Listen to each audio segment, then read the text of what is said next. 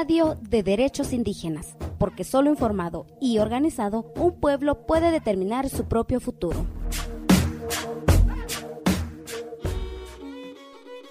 El café es una de las bebidas que más se consumen en nuestra comunidad.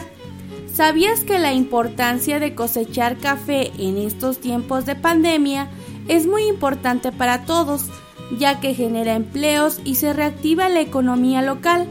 Por lo tanto, la cosecha de café es de vital importancia en nuestra región del Totonacapan. Además, recuerda que el café es un producto de consumo nacional e internacional. Te cuento un poco de su historia.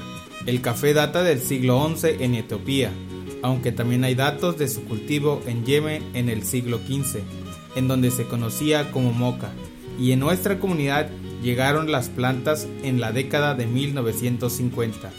Recuerda, el café tiene más de 1000 compuestos bioactivos con potenciales terapéuticos, antioxidantes, antiinflamatorios y antifibróticos. ¿Y qué nutrientes y beneficios aporta?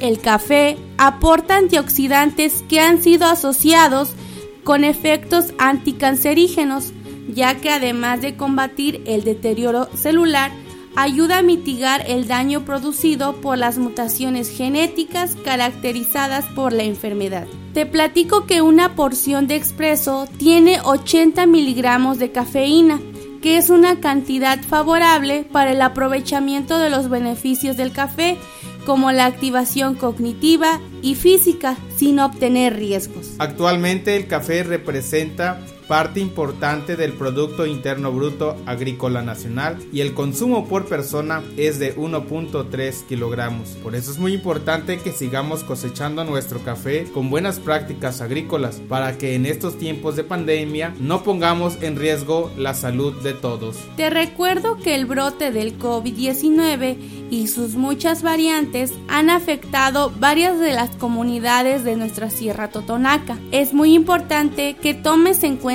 las medidas sanitarias y recomendaciones emitidas por la Secretaría de Salud Pública para llevar a cabo tu trabajo en el campo. Ahora ya lo sabes. El café es de suma importancia en la comunidad y la región, además de que aporta nutrientes y beneficios a nuestra salud, sin dejar a un lado la generación de empleos y la reactivación de la economía local. Disfruta de una buena taza de café y dale un giro a tu vida. Eso sí, no olvides tomar en cuenta las medidas sanitarias. Si te cuidas tú, nos cuidas a todos. Este es un mensaje de Tutunacú Radio Indígena, Xtachihuincasipihni. Cuéntenos qué desea escuchar sobre derechos de pueblos indígenas. Búscanos en Facebook y Twitter como CSORG72.